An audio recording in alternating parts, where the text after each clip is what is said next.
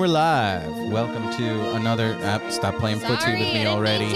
Another just so cute. episode of the Star Wars Rewatch Podcast. I'm your host, Luca. With me... Once again, yes, I am here. Yes, once again, I'm joined by the lovely Sydney, who I dressed the part today. Yeah, you're wearing your Ultron. That's my old shirt. Mine now. Hope. I'll take Mine. that first. It's mine. Yes, please enjoy. But anyway, we just watched episode 7, or I'm sorry, I think it's the second to last episode. Yeah, because 8 is the last one. The penultimate episode of The Mandalorian. This episode called Chapter 23, The Spies. And I guess the audience will tell us, or you tell me whether you think that makes sense or not. It doesn't at all. I don't think so either. But it's tying together. The only part that's like spy-ish is the beginning, where you see that one chick go to report. Oh yeah. The other dude. But also, I think like they did a recap. Right. That was pretty much it. But also, I wanted to look up on IMDb that actress's name. Yeah, and it's funny because we just saw her. She is in Quantumania, Ant-Man and the Wasp, or whatever that title is, Ant-Man and the Wasp. Yeah. She's a big actress in that. Like, she's a big figure in that movie. Anyway, sorry. This is super profesh. Oh no, my notes.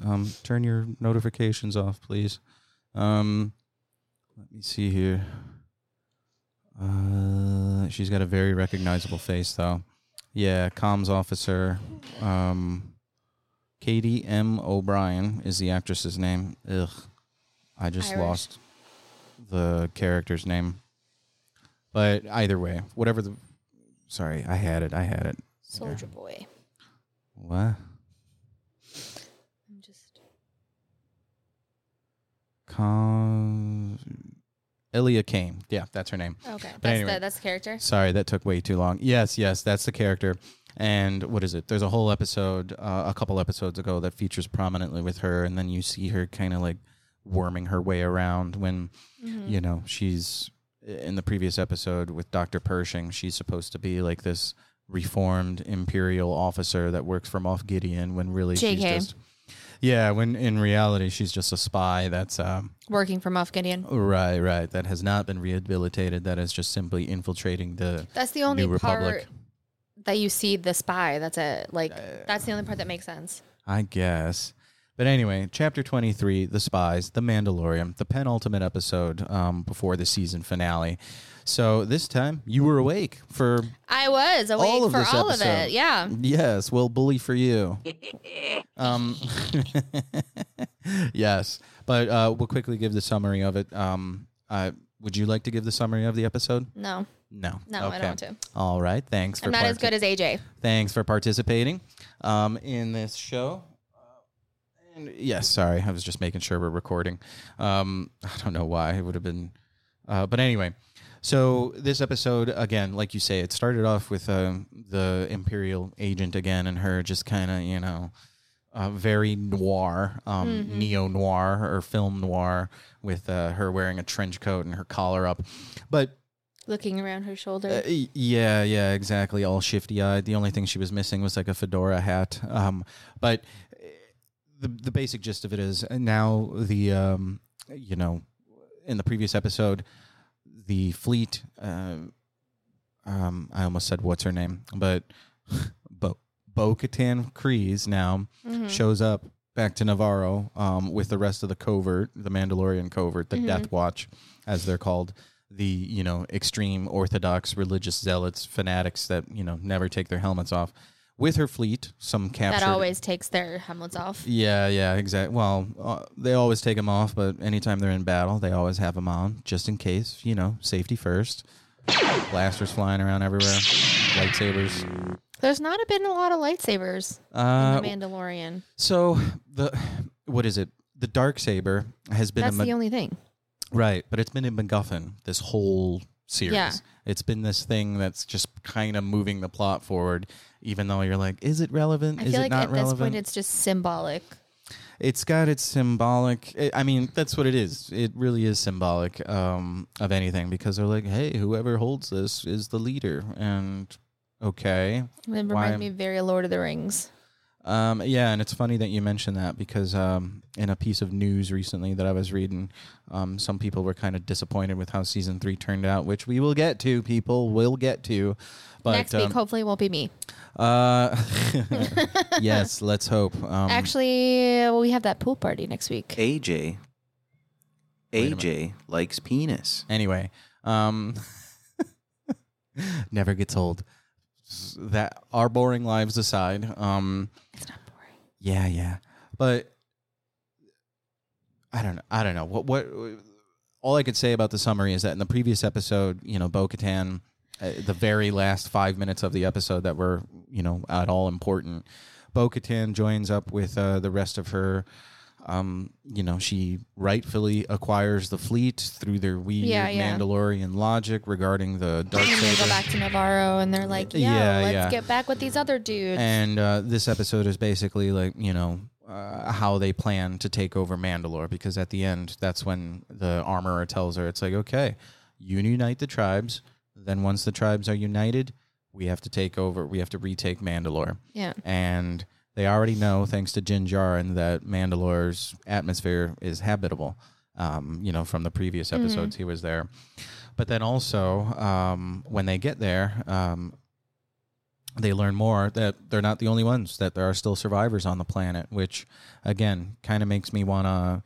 I really have to sit down and watch the Clone Wars TV show, because Bo-Katan is such an important character, like, in later seasons. And Katie Sackhoff is the voice of Bo-Katan, Yes, that's right. Katie Sackhoff does the voice as well. But anyway, enough of a little bit of the backstory aside. We'll get into the episodes and some of the notes I took down here. I actually got You were really impressed with the opening scene of that cyberpunk 3 pages world. Yeah, I've been seeing a lot of Coruscant lately because, as you know, Jedi Survivor, or at least... as you know, like I'm talking to you, like you're some sort of expert. But you've seen me get frustrated at the game enough. The game starts on Coruscant, and it's got its own kind of industrial look to it, but you could tell that what they were showing, there wasn't really... It didn't seem habitable. It just seemed like industrial, and it was like a sub-level, like a meat processing district that you're wandering through. The part of Coruscant where we see the Spies, very cyberpunk, very lived in. What's kind of a shame is that it's all digital as opposed to Andor, which is all for the most part. For as much digital as they use, there's a lot of practical, real-world areas that people are walking around in.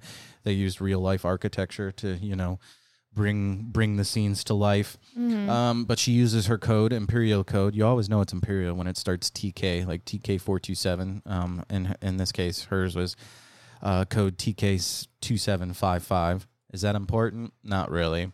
But she's wondering why you... She's all clandestine in her trench coat, collar popped. Her collar's not popped.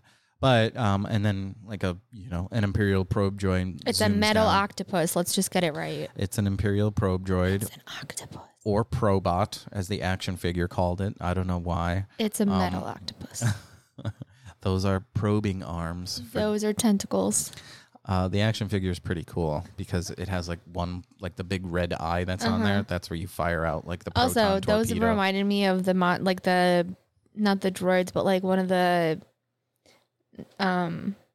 evil robot things from The Incredibles when they're on the beach and no, it kind of Syndrome is trying to kill Mr. Incredible. It's too small to be one of those. It reminds me of the robots from Meet the Robinsons, if you've seen that one. Yeah, those with their little too. bowler hats. Yeah. But anyway, keeping us on topic here. You see the Imperial probe droid or probot, whatever you want to call it. Also the action figure, it had a button to make it explode and the head popped off. Who's getting off topic now? It was pretty cool. We're talking about the episode. I'm talking about the probe droid and the action figure. Keep it going. But anyway, what's really weird is it's used as a communication droid. Yeah, that was weird. She gave her code and he just started holographing. I don't know if that's what they're used for. Well, that one is. Yeah, because it's just meant to observe and then report back. It's not really. But I guess desperate times call for desperate measures. I'm sure it could be modded to be a transmitter and receiver. But yeah, we learn that the obviously evil character Giancarlo Esposito, Elia Kane, is communicating with with Moff Gideon, who again we obviously learn got away, and again the end of a previous episode when we see the derelict, wrecked Lambda class shuttle just floating in space, and they're like, I knew it. Moff Gideon never made it to trial. And it's like, yeah, don't you think that would be like galaxy wide or universe wide news? Somebody would have tweeted that. Something. But regardless. But then you see a cool shot of these like heavily armored troopers, and he's like starts walking through these red force fields that part as he gets closer. Yeah, that was pretty cool. That looked kind of cool. And he came up to was it like the meeting of the shadows or something? Right. So then you get to the next scene, which is very important.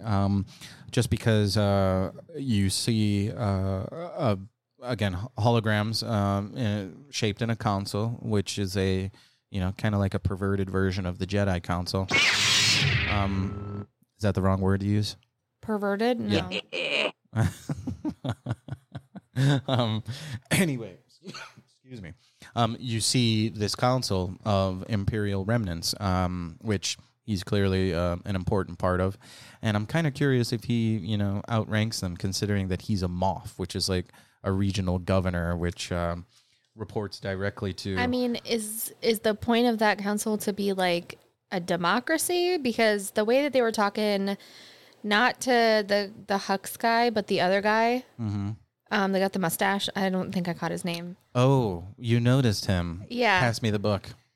Do you mean a one Mr. Captain Peleon? Sure. Is that who you're referring to? He seemed to have a lot more control over like what the group did. And that he was in direct, or it seemed like he was in direct communication with who's the blue guy that you were talking about? Grand Admiral Thrawn. Yeah, that guy. And then Moff Gideon was like, I don't think he's coming, so we should flip the control switch, and I should be in control because I'm about to defeat them Mandalorian dudes. So it's funny because like upon seeing the show, I as soon as I saw the character, I knew it had to be this guy. If they mentioned Grand Admiral Thrawn, you can't talk about Grand Admiral Thrawn without talking about mustache guy. Without talking about Captain Peleon, his second in command. Which those outfits are very reminiscent of World War II. Yeah, they're very like. It's all supposed to look very kind of Wehrmacht and World War II, and everything about it is supposed to call back those aspects of German fascism. Well, not so much fascism. They are fascists. They're part of the empire, but all part of the the get up, the look of it's just menacing and evil. They just look evil, and it's a callback to our own. To twirl their mustaches. Yes, twirl their mustaches. But yeah. I'm not sure if this is the Mandela effect or not, but like looking in this comic, I'm like, that's weird. I always remember Captain Peleon having a mustache and a goatee or something like that. And then, of course, opening up this comic, he doesn't. He's clean shaven, and I'm like, am I remembering that correctly or no? Apparently not. But I don't know. I bet if I flick into the last volume of the Grand Admiral Thrawn trilogy, I bet he'll have grown a beard at that point. Or maybe I'm confusing him with Joris Cabouth, however you say his name. Cabouth. Someone on another YouTube channel when the trailer for Ahsoka came out, they're like, oh, is it Joris Cabouth, that older bearded white character, or that older character with the white beard or the gray beard or whatnot? And I'm like, oh, it could be. But his lightsaber, I don't remember Joris Cabouth using a lightsaber. But anyway... So clearly they show a guy who looks like Captain Peleon, and ding dong, it's Captain Peleon, obviously. And they're and they also mention another character, Commandant Hux. And you, Missy, you just saw episode 7, The Force Awakens, and Oh, that's right. We have to do a rewatch episode for No, we don't. The Last Jedi. No, we don't. Yeah, No, we don't. do. Because General Hux features prominently in both movies, The Force Awakens and what's it called? The Last Jedi. No, thanks. But anyway, Commandant Hux. So I don't know. Why is he named Commandant Hux? Did the Imperial title or did the Imperial evil need to pass genetically from one generation to the next? Maybe it's just a coincidence. No. I doubt that it's a coincidence. They're supposed to be like, look, see, the once a fascist, always a fascist. It runs in the family.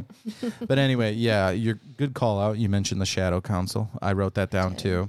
And they also mentioned General Hux and Project Necromancer, and they're like, hey, what about Dr. Pershing and his, clone technology and whatnot? It's like, he's gone with his ideas are gone forever. Right. And in the previous episode with Pershing, you've also got his spy, Elia Kane, who, super brainwashes him as he's in the little, electrocute. The mind flare, mind wipe microwave machine or whatever. So as he's getting zapped, you see her dial it up to 11 and fucking turn his brain into scrambled egg. Yeah, unfortunately. But oh well, it's too bad, so sad. So yeah, I don't know. It's so again, that's interesting. And they're like, okay, so what do you need? What do you need? Because they're talking about, resources are spread thin, and they're like, listen, we've got to stay hidden, and we got to keep up the appearances that we're like just, feuding. The yawning has nothing to do with the subject. I'm just a grandma and want to go to bed. It's 7:15. I'm a grandma and there's still sunlight pouring through the window behind me. I don't care. But anyway, so bottom line, they drop a lot of information in this little Shadow Council here, which and then they get clever name. I kind of like it.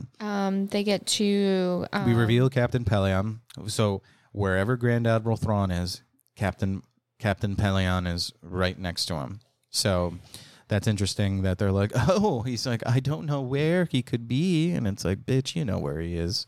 You're his second in command. He's sleeping. Whatever he's doing. But that all leads into the Ahsoka trailer, which I think dropped shortly after the season wrapped for Mandalorian. It did. So, I got the email. So that'll come out next month in August. Really? Oh, Jesus. End of August. We've got to finish this fucking series up so we could get started on that soon. We got one more episode after this. This should be fine. Yep. But anyway, so Gideon requests Praetorian guards because he's, fearing assassination, or the Shadow Council's like, oh, what's the matter? Are you scared? Yeah. You scared? And he's like, just give me what I need. I need more TIE interceptors, and I need bombers as well, because... And they're like, why you need them bombers? And he's like, because Mandalorians be a problem, bitches. Yes. And they're like, what? I didn't think that they were like still a thing. And he's like, oh, they're a thing. Yeah. They're a thing. And they're like, okay, well, we don't want them around, obviously. And he's like, we'll give you what you ask for. Yeah, it kind of tells you that they didn't genocide them as well as they thought. And we learn a little bit more about what happened on Mandalore. Yeah, when Bo-Katan is at the... Because, everybody arrives on Navarro. We get another cool shot here of the ship just like coming in and like shadowing over the... And then you get the robot going up to the magistrate going like, dude, there's a big ship and it's coming for us. And he's like, yeah, I know. It's I invited them over. Yeah. They're my best friends. And you had the shot of the underside of the Imperial light cruiser with the mythosaur paint job on the bottom, the red mythosaur paint job. That would be really incredibly intimidating if I saw that just flying over my town. Yeah, but they're like, no, don't worry about it. They're good guys. Even though it would have been cooler if they had that, like, that Corsair, Cumulus class Corsair ship. That was such a cool looking ship that the lettuce pirate had, grass pirate had. Yeah.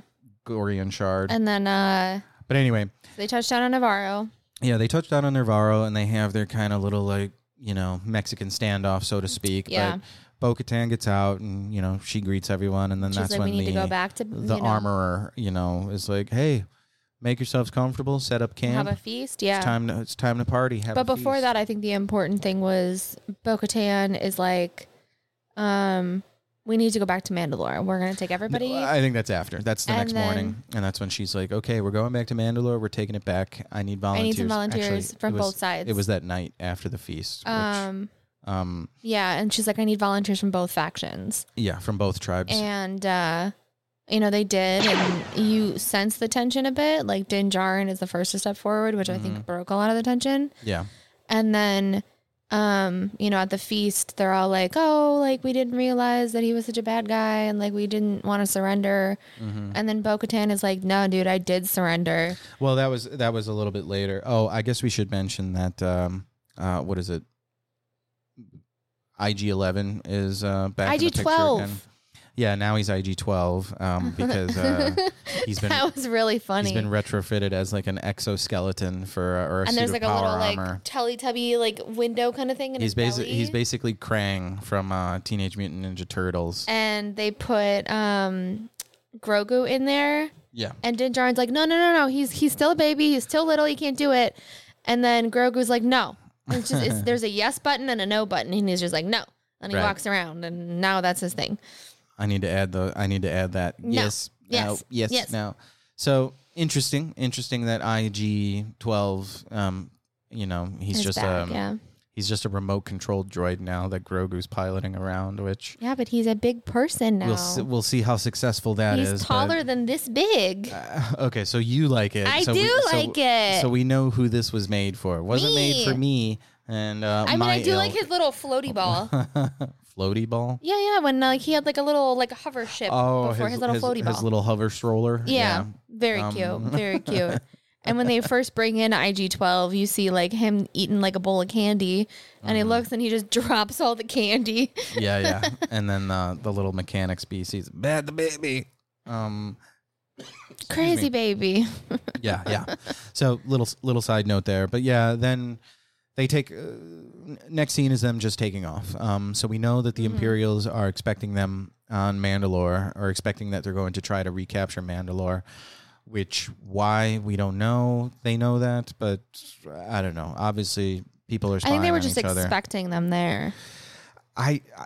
They don't say how they know that, other than, or unless that's what the what's her face was saying in the beginning. Well, no, of the she said episode. that that the came. Mandalorians were looking to take back Mandalore, but not that they were there or going there. They were just looking to do it. Like that was the plan. Mm-hmm. And it seemed like Maybe I should have paid more attention to the episode or Moff taken Gideon, more notes. I think like that's his headquarters though, isn't it? Is he stationed on Mandalore? We'll get there. But anyway, So Bo-Katan. they get to Mandalore. yeah, she asked for volunteers. They get to Mandalore, and they leave some of the fleet up orbiting the planet. Yeah. And then They take a like the landing party. small yeah. little contingent, like a scouting party, just lands and then start looking for the forge, because she's like, "Hey, this is my home. This is where we live.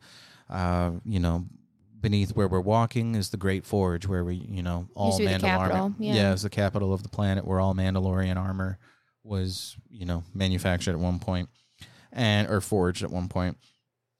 But And then as they're wandering around for a little bit, that's when this giant sail ship shows up. It looks on like the a horizon. freaking pirate ship, like something out of a Disney movie. It is a Disney movie. Okay, yeah, that we're fair. watching. That's fair. But yeah, something out of Pirates of the Caribbean shows up, and it's a big sail barge, I guess you could call it, which, I don't know, seems a little weird. Why wouldn't they have access to something that flies, any kind of speeder? Their jetpacks still work, but... Well, they were trying to hide from other people, so I think that might just been what they were given. Okay. Like low tech kind of thing. I'll accept that as an answer, that they're like, yeah, we wanted to try to evade sensors. So there's three... The interesting thing is they find 3 Mandalorian survivors, survivors of Bo-Katan's tribe that lived on Mandalore, that weren't extremists, Death Watch that lived on the moon, Concordia, with Din Djarin and all his helmeted buddies. But the tribes are united. Half of them are, the Death Watch. Half of them are the other Mandalorians, the Night Owls that were, allied with Bo-Katan.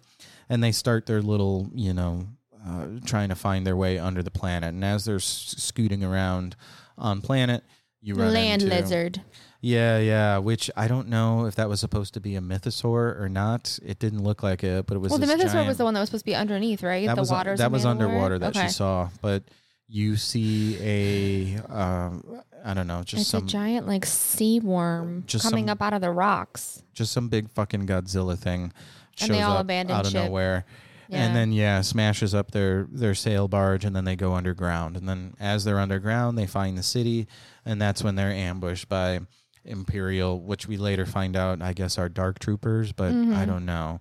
The Dark Troopers from the last I think when they get attacked, I don't know if it's just like them being Mandalorians that like it's ingrained in them to just protect everybody in battle, but you see them kind of like, I'll cover you, you go and like get help, and they're like, there's a crack in the ceiling, go do it and I'll cover you. Well, so they kind of like have each other's backs even though they're still at odds with each other. yeah, it's cool that you see them fighting with one another, which is neat, and that they're willing to put aside their differences, especially to once again have their own home, a home planet, because they're really just kind of nomads at this point, just a horde that kind of moves around. I use the word horde because that's something AJ would understand when it comes to like his Total War series of games. I don't, and AJ needs to he should comment. AJ likes penis. AJ should comment and explain what horde means to us. It's a horde. It's like a horde of treasure, a horde of bananas. Like hoarders? Hoarders, yeah, exactly. That's actually on Netflix now. Excuse me. But there's HOARD and HORDE, so they are different. Oh, okay, yeah. But the horde comes. Horde like dragons hoard shit? And then the horde is like HOARD is like... I think. But whatever, anyway. But anyway, so yeah, then the next scene is like, pew pew. You get... what's it called? You get these jetpack, They're like, oh, Mandalorians, and Bo-Katan is like, those are Mandalorians. Yeah. You think, and I don't know. I guess it's kind of cool that the Empire has their own jetpack troopers, which they had them in the Clone Wars. Me too. It would save a lot of time on gas. No, it wouldn't. If anything, it's more inefficient. But it would save time. Yeah. But you think pollution. your little legs are going to land a jetpack? If it's proportional to my body, yeah. I don't know about that. But anyway. You trying to say that I'm little and can't handle a jetpack? Your little legs can't handle the jetpack landing, unfortunately. You're going to be like, oh, what? My little legs. Can I just hover and not use my legs? That would be ideal. No, just get me one of those little hover strollers that Grogu has. Yeah, exactly. Let that cart you hover around. everywhere, yeah. But, then you've got a halfway decent action scene here where you've got more blasting, and the Mandalorians, are working together, and you find they go deeper underground. Yeah, and that's when you mentioned a few minutes ago that they find like a secret Imperial base that's just hidden, carved into the. Which, I think that might be how they knew that the Mandalorians were there. Is that's his secret little hideout. And maybe they have the sensors or something and figured out that the Mandalorians were there. And he's like, gotcha, bitches. Well, what I kind of find interesting is those 3 remaining Mandalorians that were there that knew Bo-Katan. How come they didn't know this was there? They weren't underground. They said that they just skimmed the surface and didn't go underground. Oh, and okay, yeah, that's right. They did say that the... anybody that's gone underground has disappeared, so we don't go underground or something. Yeah, so they just stay on the surface, and that's how they survive. How did I know something that you didn't? Kind of avoiding patrols. I don't know, because I'm busy writing stuff down and taking notes. I'm absorbing because it's all in here instead of listening and paying attention like I should be. But anyway, so going back to the little dinner, the feast that she has. They're like, oh man, interesting planet. You guys grew up here or whatever. They're like, yeah, some of us never left this place. And they're like, well, some of us have never set foot on this place with you fucking infidels and heathens. And they're like, well, yeah, we were hidden on Concordia. So whenever this place got bombed out, I think it's important to it kind of encompasses a campfire, kind of campfire old stories being handed down kind of thing. Sure. and the one guy, the guy with the white hair, the black guy with the white hair. I don't think they say what his name. But he's like, we're the only ones that didn't want to surrender. And then Bo-Katan is like, I did surrender. Yeah. Like I went to Moff Gideon and he's like, I'll spare your people if you surrender. And she's like, this is the only way that I could save our people is abandoning and all of that stuff. And she's like, I gave him the Darksaber. And he's like, JK, I'm going to wipe out all of Mandalore. And she was like, obviously really upset. Like she shouldn't have done that. I don't remember. See, now this is why I really need to, and I say this every episode, I need to sit down and watch the Clone Wars. The Clone Wars show. That's what I should be doing now when I'm like just farting around trying to find something to watch. But yeah, so I don't know, because I want to see what Bo-Katan is like prior to during the Clone Wars, which is... Is that immediately after like all the Mandalore stuff, or is that during Mandalore? What do you mean? You're just saying the same word twice in the same sentence. Not sure if it's making any sense. Is that like is Clone Wars? Is that here? Watch me do it at the same time. Is that like before or after the carrot, or is that like during the carrot? Well, no, before and after is not during. They're two different. There's anyway. Do you see how he treats me? Yeah. Is the Clone Wars? Does it explain her like kind of royalty like role like? And is that during like the purge of Mandalore, or is that after? So the Clone Wars takes place, 20 years before the Battle of Yavin. That makes no sense to me. Before the first movie, A New Hope, Star Wars. Okay. So 20 years prior to that, Luke isn't even born yet. Okay. But the Clone Wars is raging on. That has nothing to do with what I just asked, though. Yeah, it does.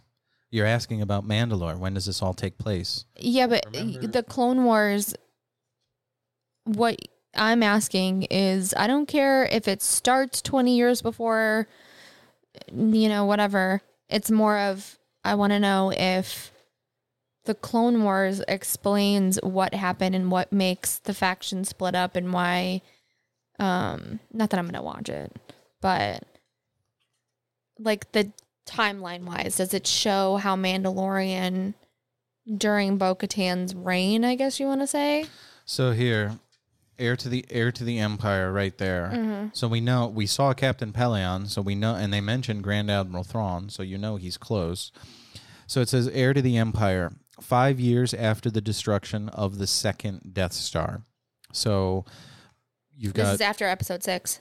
This is after episode 6, okay. Yeah. So 5 years have passed since then. So Mandalorian is 5 years post second Death Star. So it's concurrent. So that 5 years, it's taking place at the exact same time. This is. Is that supposed to be Mark Hamill? I mean, it's supposed to be Luke Skywalker, portrayed by Mark Hamill. Kind of looks like Mark Hamill. Because it's Luke Skywalker. I don't know. Anyway, so that's the time period we're dealing with. So if Captain Pelion is there, if Grand Admiral Thrawn is there, if Luke is there, it's all... Then how long did the Clone Wars take place? Like, how long is that? It rages on for 10 years. Okay. So what is it? You've got, what's it called? The Phantom Menace. That takes place 30 years before episode 1, 2, and 3 4. are pre-Clone Wars, and 4, 5, and 6? No. 1 is 30 years before episode 4, episode 1. And then episode 2, Attack of the Clones, the start of the Clone War, takes place 10 years later. So now we go from 30 years to 20 years later. And then if you go to Revenge of the Sith, that's another 10 years later, so I believe. So the Clone Wars... So it's like a 20, 30-year war. 10-year. Okay. Because Attack of the Clones starts and then goes on for 10 years. So is the series, the Clone Wars, is supposed to be in that 10 years? Yeah. It starts right after Attack of the Clones and then continues until Revenge of the Sith. And then now where the Clone War does ends. in that 10 years between the movies? Yeah. Where does Mandalorian fall? It's in that 10 years? No, Mandalorian takes place... is it after the 10 years? After the Clone Wars? It's at least another 10... it's at least another 15 years later. So Bo-Katan is an adult now, so during the Clone Wars, she was a kid. So theoretically. she was an adult in the Clone Wars, and she's an adult now. So like they did the Does math. she just not age, or does she look really good for being like an 80-year-old woman? They did the math, and they're like, she's at least 60 years old. Damn, she's got a body on her. Is what I saw something. I don't know where I saw that. You don't know like how Mandalorians age, so like that could be legit. Yeah, could be. Like Chewie's 200 years old, and He's all covered in hair, though. Yeah, I do want his hair care routine, though, because that is phenomenal. Could you imagine? And Yoda's skincare routine, because that guy was like 1,000 years old, and he didn't look a day over 12. Could you imagine what the bathroom on the Millennium Falcon smells like anytime Chewie needs to freshen I don't up? know. I kind of feel like Han Solo would smell worse. I feel like Chewie, growing up in the Wookiee lifestyle, would know how to keep himself very hygienic. Sure, and I think that Han would definitely be the stinky one on the ship. Maybe, yeah, especially because he's just like running around everywhere, and you don't know when he's going to have water. You know, he would definitely be the stinky one, and I feel like Chewie would be the one cleaning up and yelling at him. So the reason I kind of want to go back to this Clone Wars TV show that takes place over this 10-year period is just because I want to see like somebody's grilling. What? Somebody's grilling. Oh, you smell something? Oh man. Anyway, someone was grilling some barbecue chicken when I was on a walk a couple days ago. I was texting you about it. But anyway, the whole reason I want to go back is I want to see Bo-Katan's whole story arc, all this bullshit with the Darksaber.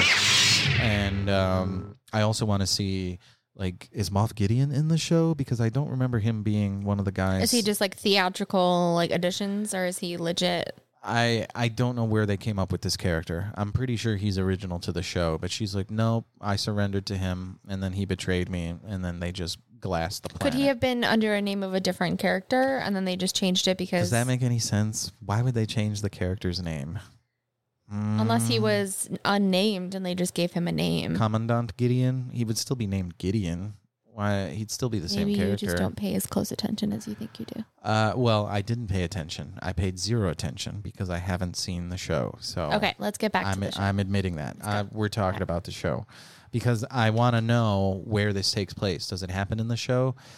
Or is it just like inferred backstory? So I've seen some some recaps about like Mandalorian. They're like, so here, why is this whole Darksaber? Why is all this bullshit with the Darksaber important? Because I think it was kind of a surprise to people that in season 2 they brought Bo-Katan in and introduced the Darksaber. Yeah, introduced this concept of the Darksaber and that Gideon had it the whole time, and then Din Djarin wins it in combat from him, and then he can't just hand it over to Bo-Katan. She's supposed to fight him for it, which she's not gonna. Which he's not going to do. So he keeps it, and then he uses it for a little while. He sucks at using it. She's way more adept and way more competent when it comes to using it. And so is Moff Gideon for that much, or to that end. But I don't know. I someone else, like Paz Vizsla, like his father is in the Clone Wars TV show, or somebody related to him, somebody else named Vizsla. He steals the Darksaber from Bo-Katan, I think. I don't know. Chances are this is 100% wrong, and I am fucking this up hardcore. I kind of want to bring up when, and in true like villain style, Moff Gideon, when Din Djarin is like... Yeah, let's get back in the episode because they chase them down. Yeah, and then because there's like something that he says that I want to like touch on when you... Okay, so they chase them down the tunnel when the jet troopers retreat, and then that's when they see that they've got this huge Imperial base. You see TIE bombers, you see TIE interceptors, which are really weirdly pointed down or have their wings pointed down, even though the TIE bombers are kept level for whatever reason. But anywho, so you see that, and then what? And then they're like trapped in like these bay doors. Yeah, so then they get ambushed by more dark troopers or more jet troopers. And then you see Moff Gideon like fly down, and because there was like a bunch of them were in between the bay doors, and there were like 3 of them on the other side. And of those 3 was Din Djarin, and he got captured. Yeah, Din Djarin gets captured. And then in true like Bond villain-esque style, Moff Gideon explains his like evil plot. He's like, I'm gonna make all these clones and these troopers, and they're gonna be like made out of whatever material that like metal. The Beskar steel. Yeah, or the Beskar the alloy. steel, and he's like, they're gonna have the best of. He mentions the Jedi, and he's like, with me, and so I wonder if He's like, this armor's the best because I'm inside of it. Therefore, I'm the best. But like, I don't understand when he says like is he related to the Jedi at all? Like, does he have any? Nope. No? He's just a dude. So Does he like fancy himself like a spurned Jedi? a what? Spurned? Spurned? Yeah. No. Because he mentions he's like, these new clones are going to be like the best of like all of these people, and where all there's fancy steel, and he mentions that I don't know how he. Sorry if we're it. getting a little wind here. We have the window open behind us, and the blinds are clacking around. He worded it's just it a with hot, like humid day. It's actually not hot. It's just humid. It's just humid, and it sucks. The way he words it is, he's like, yeah, he wants to create a clone that's got the DNA of a Jedi, a right. Mandalorian. So does that mean he has access to a Jedi? We don't know. Also, if that's the case, where are the people looking for this Jedi? They're scattered all over the place. So are they looking for this Jedi? Who is the Jedi that he stole? Does he just have like a little vial of Jedi DNA? Like, does he have midichlorians? Does he just have like a vial of them like running around somewhere? Like, he could. I'm surprised he doesn't. Not that I want this to happen, but he should want Grogu because Grogu is related to Yoda. So I think, and then again, Yoda's awesome. So you're right. I think you're 100% right, because this is a callback to season 1 now, when they introduced the Dr. Pershing character, and when he has like the clone technology. Din Djarin hands him over, and then when he goes back and rescues him from these Imperials and the Dr. Pershing, they're sucking out DNA from Grogu. So I think they're trying to extract midichlorians. Yeah. Not so much clone him. They're just extracting midichlorians. They're like, he's got a high so concentration. So does Grogu, is like his species, are they just naturally filled with like their DNA is midichlorians? Or have they never like figured that out? Yoda, and now so there's only 3 of these guys. There's Yoda, you've got Grogu. Yoda, then you've got Grogu, and then you have Yaddle, which everybody seems to forget about Yaddle. I didn't even know Yaddle was a thing. She's a female of Yoda's race, and she's so like, if there's only 3 that we know of, 3 that we've seen, but she's there. She's a Jedi Council member. In Does she in just episode have, like, 1, a little bow on whatever peach bow she has? No, she's got long hair. I think it's brown. Huh. Yeah, she's there. She's around. It kind of reminds me of the scene, like I'm picturing, like in E.T. where they try to dress him up and he's wearing the wig. And it's just E.T.'s face and a wig and like a little bowler hat. yeah. That's what I'm picturing as Yaddle. It's definitely not what it is, though. E.T. is in Revenge of the Sith, though. Did you know that? I'm not surprised. There's a scene where they show like some E.T.s in the Galactic Senate. Oh, and, yeah? Yeah. Oh, that's funny. Yeah.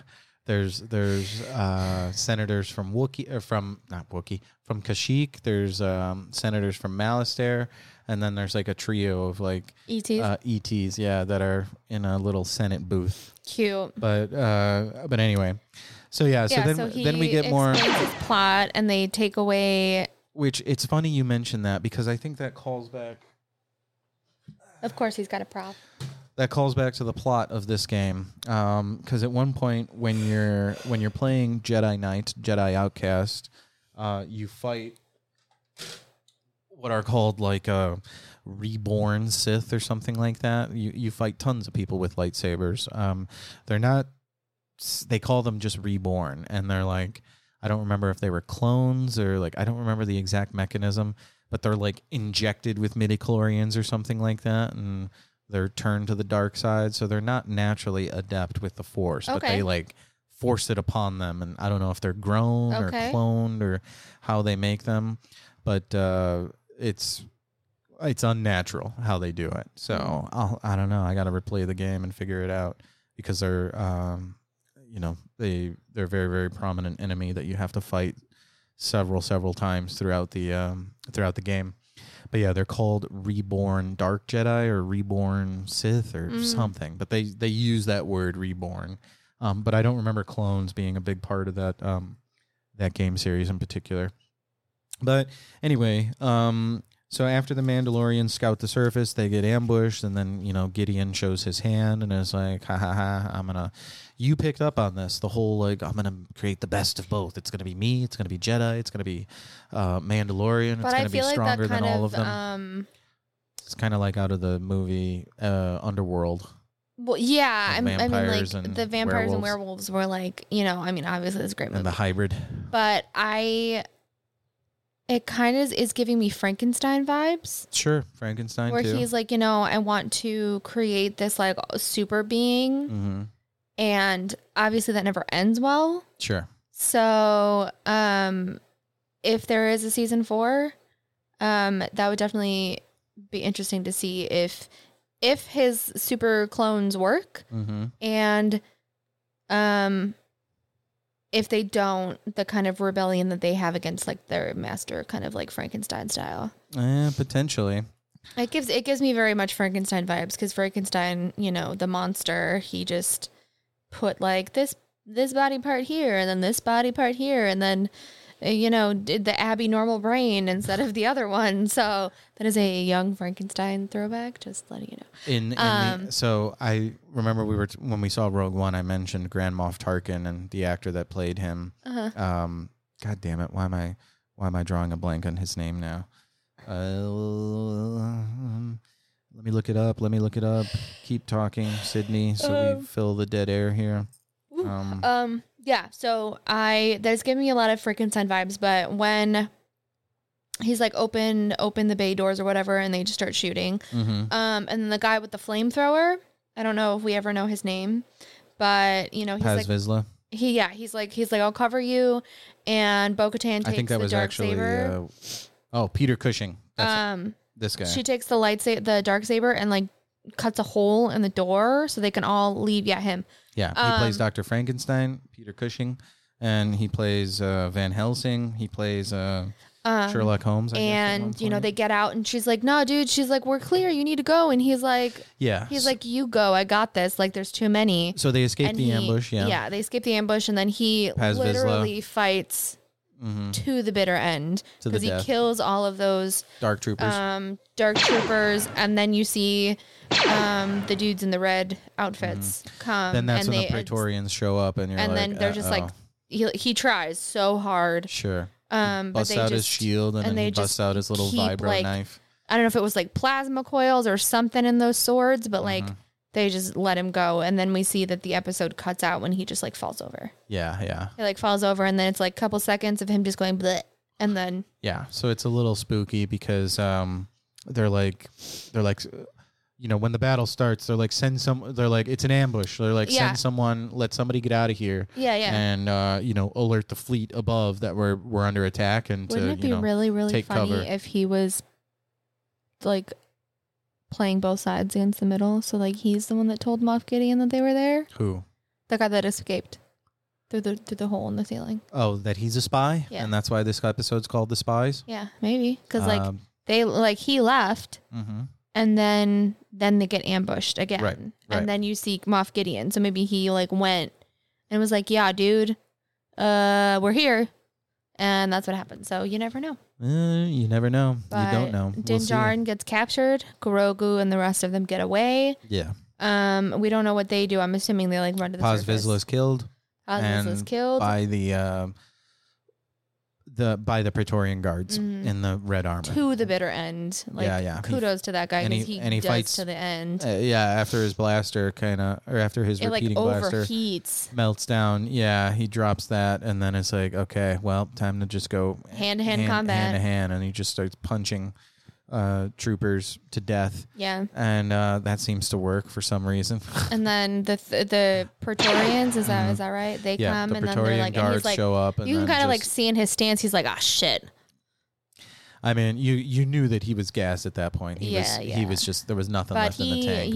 He did his best. Still, yeah. And Bo-Katan did fight to try and save him. She tried to like bang on the glass, and he's like, "Go!" Like, there's too many. Like, yeah. He's like, get out of here, save everybody else. So kind of cool because he's not all. We know that he's not always the nicest character. Starting fights with Din Djarin and Boba Fett. Well, no, the other guy on the ship, they were playing like something that looked like chess. Right. And he's like, no, this guy can be this guy when doing this. And then it's a flanking move. That's how it's able to do and that. He's like, and then the other guy, who's the other guy? Axe Wove. He's like, man, he's make like up your own rules. Yeah, he's like, yeah. And then they get up and he's like, surrender or like, I'll kill you. And then do you yield? Bo-Katan is like, nah, dude. Like, seriously, it's a chess game. Like, relax. Well, no, that's when Grogu steps in and is like, no. And yeah, she makes the clever comment. She's like, you taught your apprentice well. And he's like, he didn't learn that from me. Yeah, that was cute. Yeah. But anyway. Very proud dad moment. So, yeah, proud dad moment, but kind of sad to see that the death of Paz Vizsla. So, and the capture of Din Djarin. Din Djarin. So, I don't know why, why they fucking kept him alive. They don't say. Maybe we'll find out. Who knows? Is he alive? Yeah. Is he, though? Yeah, he's captured alive. And he's like, take him to the debriefing room. Yeah, but does he remain alive? Gotta watch the episode. Dun, dun, dun. Yes, indeed. But anyway, we're right, at to wrap it up. Yeah. We'll wrap it up here. We made it an hour, amazingly. But anything else? We didn't do our rating. You can't do the can music until the rating is done. It's not can. It's jazz. can. It's jazz. It's a can. Is this too loud? No, that's good. That's fine. Yeah. Anyway, so what do you want to give this episode out of lightsabers? I'll turn it down a little bit. Sorry. I feel like the beginning, like the first 10, 15 minutes was kind of like, meh, but the last like half hour was pretty good. So I'm going to give it like 3.5. Yeah. 3.5. Not bad. Okay. Yeah. Sorry. That's cut the music out. I don't know. Whatever. We'll give it 3 stars. Yeah. 3.5. 3. What about you? What's your you? 3.5. I would say it's a little bit better than that. There's halfway decent action, which is good. Not much. I mean, about what you expect. Pew pew, more blasters. Pew pew. Oh, sorry, that's what my shirt says. Pew pew, vroosh, beep boop, vroosh. That was a gift from a friend of mine from Christmas a couple years ago. Shout him out.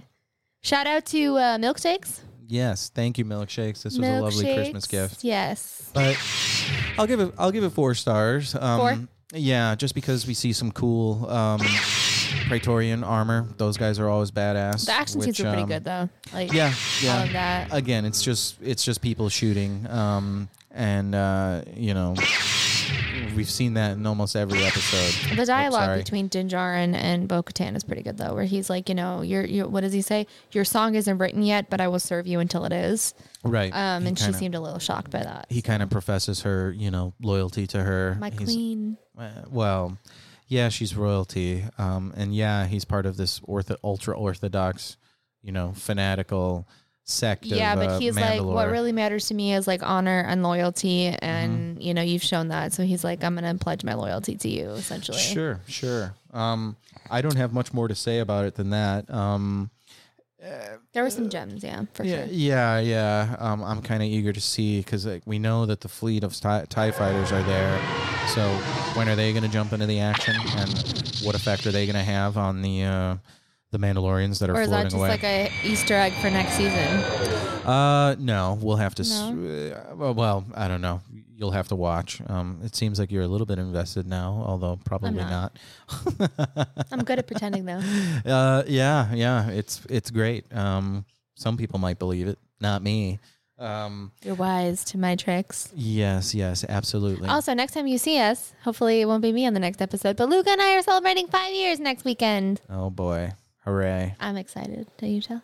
And shout out to Tyler and Joanna. Today is their first wedding anniversary.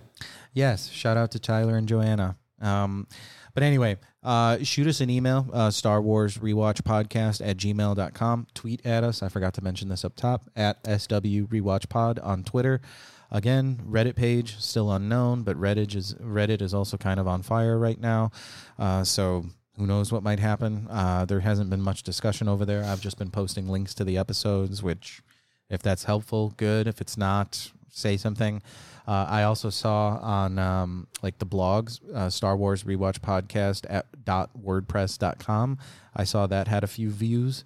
I wonder if it's me looking at my own blog or not, but I have no aptitude for that. But it's out there. I'll post a link for that in the description. The Discord invite is out there too, if you're into Discord. So I'll put the link to join the Discord invite in there. If that doesn't work, email us, tweet at us, get in touch with us in some other way. But thanks for listening. Hopefully we'll get my brother Mike. Hopefully we'll see them again. I don't know. Are they dead? They're not dead. I heard their voices yesterday and I saw Mike. So okay. They're not dead. That's right. They're not dead. They're not dead. Hopefully they'll join Apparently us. they have lives and I don't. Join us for the last episode of The Mandalorian, just Season because. 3. Yes, the season finale, which I don't remember the name of the episode. It was But chapter anyway, 24. Well, yeah, we'll get to it. But anyway, if you want to brush up on the real history of Star Wars, get yourself a copy of the Heir to the Empire trilogy of books. Start with this one. You could either get the graphic novel or you could get the book. I highly recommend it because this is where Grand Admiral Thrawn is introduced, and he is super badass. And this is the TV show they should be making. These are the movies they should have been making. But no. These are not spirit fingers. These are spirit fingers. Nice reference to... Bring it on. Yes, Sparky indeed. Pilastri. But yeah, anyway, thanks for listening. This has been the Star Wars Rewatch Podcast. I'm your host, Luca. With me, the beautiful, the intelligent Sydney, filling in as my guest host, as always. One more episode and I get bumped up to the B team. Oh, you're currently saying you're on the C team? No, I'm the understudy. Okay, good. Yeah. Can I hit the Chewy button? Yeah, let me set it up so that way you can do that. Green is Chewy, and then yellow is Takeoff, but kill the music first, the orange one. Anyway, Chewy, get us out of here. Hold on, let me turn it up. Chewy, get us out of here. That was fun.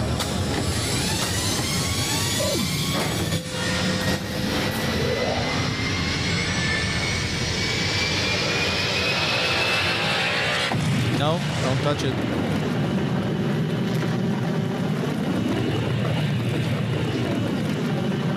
Yeah. That's only been like the last 10 minutes. The way the sun's up. Yeah, whatever. All right, you want to hit it now?